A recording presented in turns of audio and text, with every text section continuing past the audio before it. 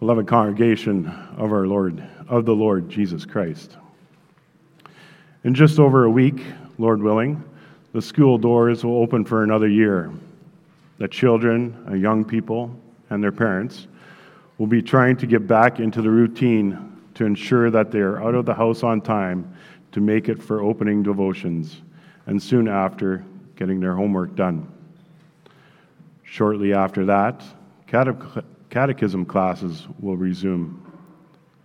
The congregational Bible study clubs and societies will also start again. Are you joining one? There are a lot of choices. I do not think that anyone can seriously use the excuse that none meets at a convenient time. The new home visitation season is also beginning. The elders are busy all year long speaking with those in their wards, speaking words of encouragement to the hurting and words of admonition to the disobedient. In addition to that ongoing work is the work of the regular home visits. Once again, as is done every year, the elders will visit all the homes and households that make up our congregation. The purpose of the visit is to encourage you to continue living in a covenant with God. God has established a covenant with us. We are in a relationship of fellowship with Him. God has a covenant with believers and their children. The elders want to encourage you to live faithfully in a covenant with God. All of life flows forth from that basic principle that we are in a covenant with God. The education of the youth of the church flows forth from that. Classes at ICS and catechism classes both have their respective roles in that regard. So does congregational Bible study, and so do the home visitations. This morning, in light of the upcoming home visits, as well as the resumption of school, catechism, and Bible study, I preach to you the Word of God under this theme. Prompted by love for God, we are to acknowledge the covenant in all of life. First as individuals, second as households, and third as a community. First, we'll look at how we do this as individuals. A footnote in your Bible may indicate that verse 4 is not easy to translate. A number of options are given. Literally, the Hebrew, with its great economy of words, says, "The Lord our God, the Lord one." I do not want to confuse things more, but perhaps the best translation of the Hebrew would be, "The Lord is our God, the Lord alone." The Lord was Israel's God. The Lord is our God. We have no other God than the Lord. We are to love and serve Him only. We are not to worship any other gods beside Him. As the first commandment says, "I am the Lord your God. You shall have no other gods before me." This was originally addressed to Israel, whom God had brought out of Egypt, the land of slavery. "Hear, O Israel, the Lord is our God, the Lord alone." But it is addressed to us as well. For as the New Testament teaches us, the Church of Christ today is the Israel of God. In Christ, the Lord has completed the work of bringing His people out of slavery to sin and Satan. We are to love the Lord our God with all our heart, soul, and strength. As our Lord Jesus taught us, this is the first and greatest commandment. And when the Lord Jesus taught us this, He added mind.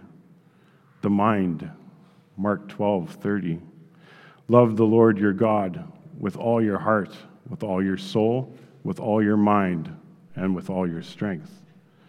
With every part and aspect of who we are to love the Lord our God in our thinking, our feelings, our speaking, our actions.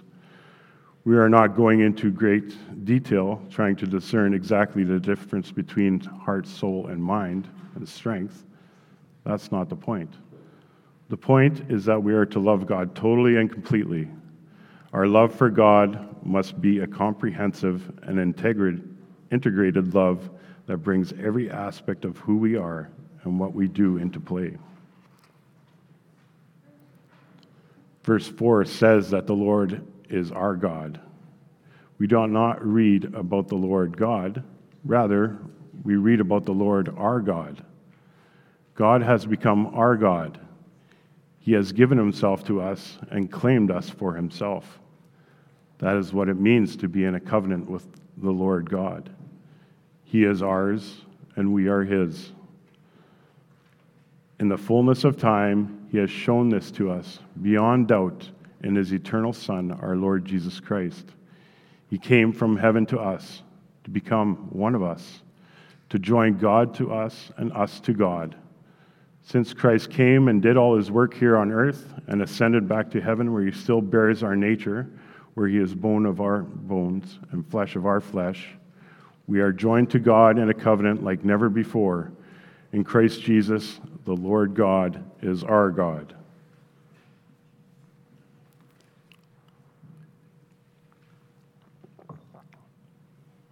When we reflect upon how God is our God and how we are in a covenant with him, then it does not take long before we think about the commandments of God, the 10 commandments, the 10 words of the covenant.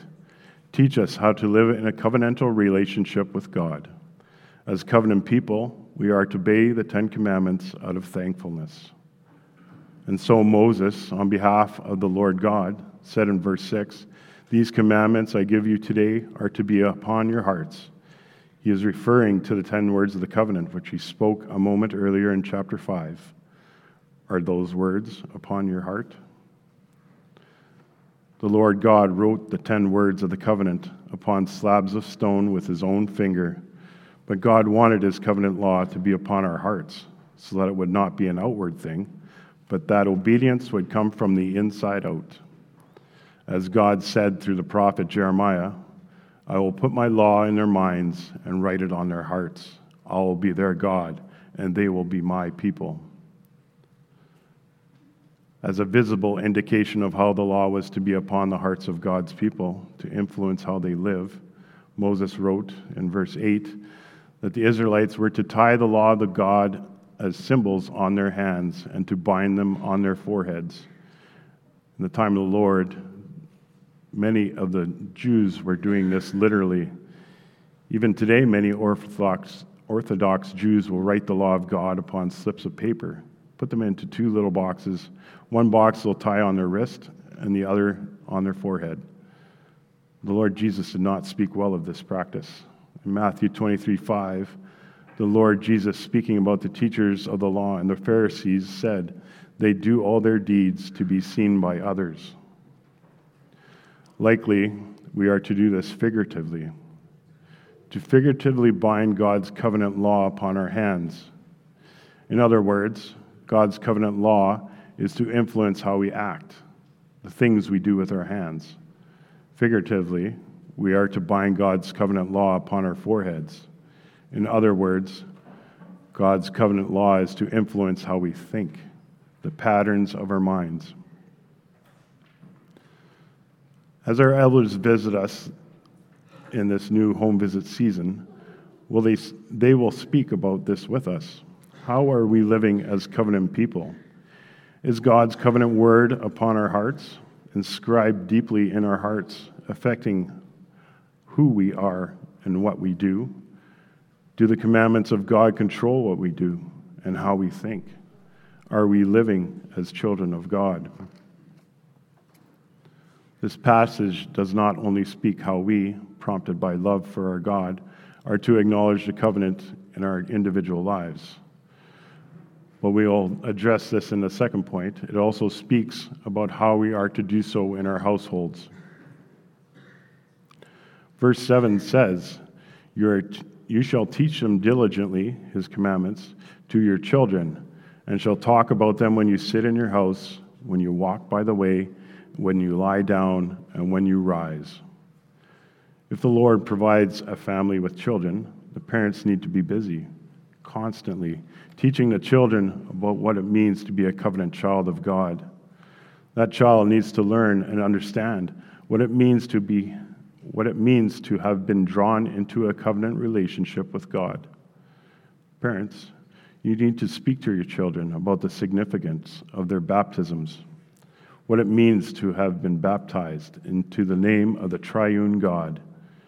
You need to speak to your children about the Lord Jesus Christ, who died for our disobedience to God's covenant laws, and whose perfect obedience is ours through faith in him.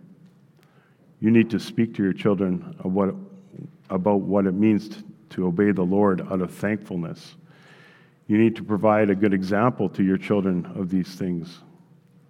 Children can spot hypocrisy quite easy. If you as parents speak one way but live another, if you talk the talk but don't walk the walk, as some people say, your children will correctly identify you as a hypocrite. We must also, wrote Moses in verse 9, write the commandments of God on the door frames of our houses.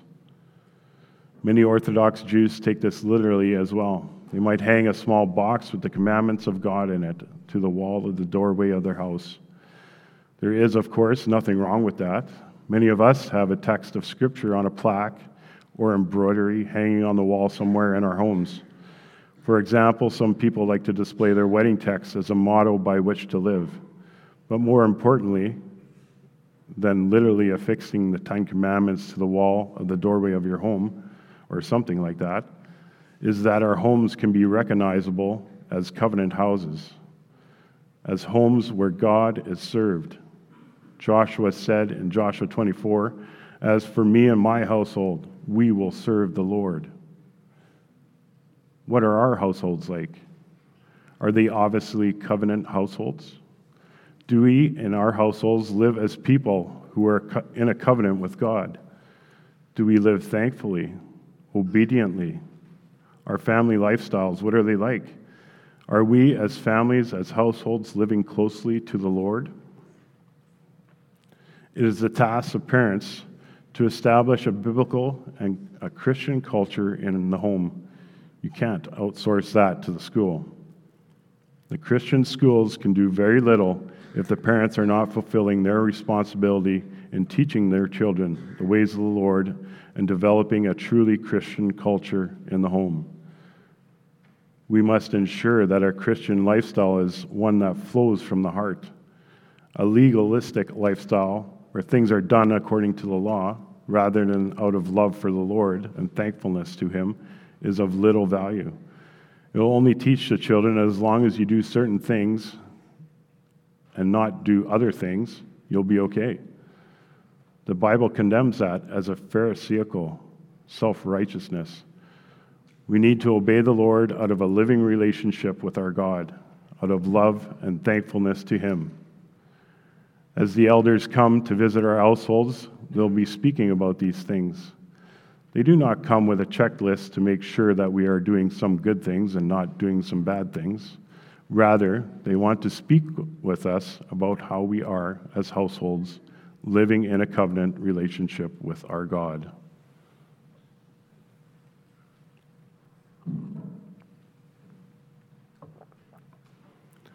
Lastly, we will look at how we do so as a community. Not only were the Israelites to write the law of God upon the door frames of their houses, they were also to write them on their gates. The gates referred to here are the gates of a city. We have the individuals who make up a household, and households make up that community. The elders on their home visitation will also express an interest in how we are functioning as a community. How are we functioning as a congregation of Christ and as members of Christ's congregation? As households that belong to the congregation, it is not enough that we live individually or even as households in covenantal faithfulness. As individuals and households, we must also do so as a community, and thus the reference to the city gates. How do we acknowledge the covenant as a community? How do we work to get the law of God upon the gates? By helping each other, living in peace with each other, and encouraging one another, using the gifts Christ has given us to build up each other's lives. You can think of the teaching ministry of the church, the catechism instruction of the youth of the church. passing on the faith once for all delivered to the saints, making sure that you are firmly grounded in the Reformed faith. You can think of congregational Bible study. Have you joined one? And having joined one, are you committed to staying with it and not missing every other meeting for one reason or another? You can think of homes for the aged or for the physically and mentally challenged. We have, as a community, taken it upon ourselves to support such homes. In that, you see us functioning as a covenant community. We can also think of the Christian schools. A generation or so ago, we took this upon ourselves. It was something we thought important, even necessary for our covenant youth. The Christian schools were a congregational effort, not parental, but congregational. A moment ago, I said that the parents may not farm out the tasks of raising their children to the school. The schools cannot do much if the parents are doing nothing. But at the same time, the schools fill a very important place in our covenant community. The Christian schools are not just there to teach Bible study and church history. They are to give the youth of the church an education focused on Christ, based on the Word and circumscribed by the Reformed confession. Every course, every field of inquiry, also those that flow forth from the first book of God's revelation, nature, focused on Christ, based upon the Word and circumscribed by the Reformed confession.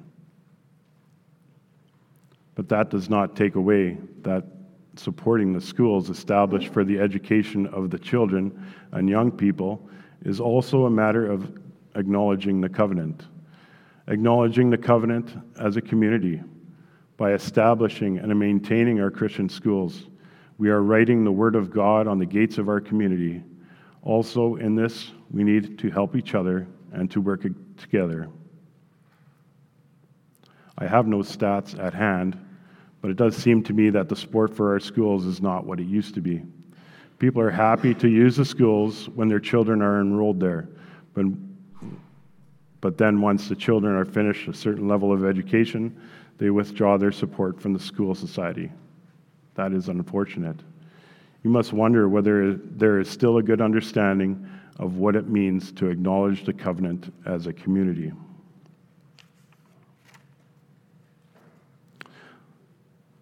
Let us, as a congregation, as a community, continue to acknowledge the covenant of our Lord God. Let us together be concerned about Christ-centered, Bible-based, and confessionally sound education for the youth of the church. Let us function well as a congregation, really being a hand and a foot to each other. Let us strive this year for thriving Bible studies and faithful attendance at catechism classes. Let us write the Word of God upon our gates. Let us, out of love for God, as households, acknowledge the covenant. Let us work at developing distinctive Christian lifestyles in our families. Do not let our households be conformed to the world, killed off, destroyed by worldliness. Let the parents provide good examples of godly living, examples that the children can follow. Let us write the Word of God upon the doorframes of our houses. Let us, out of love for God, as individuals, acknowledge the covenant God has established with us. Let us tie the Word of God upon our hands and our foreheads. Let us acknowledge that we are in a covenant relationship with God in everything we think, say, and do. Let us write the Word of God on our hearts. In this way, let us love the Lord our God as community, as households, as individuals. Let us love the Lord our God. The Lord is our God, the Lord alone. We will love Him. We will serve Him. We will acknowledge Him in all our ways. Amen.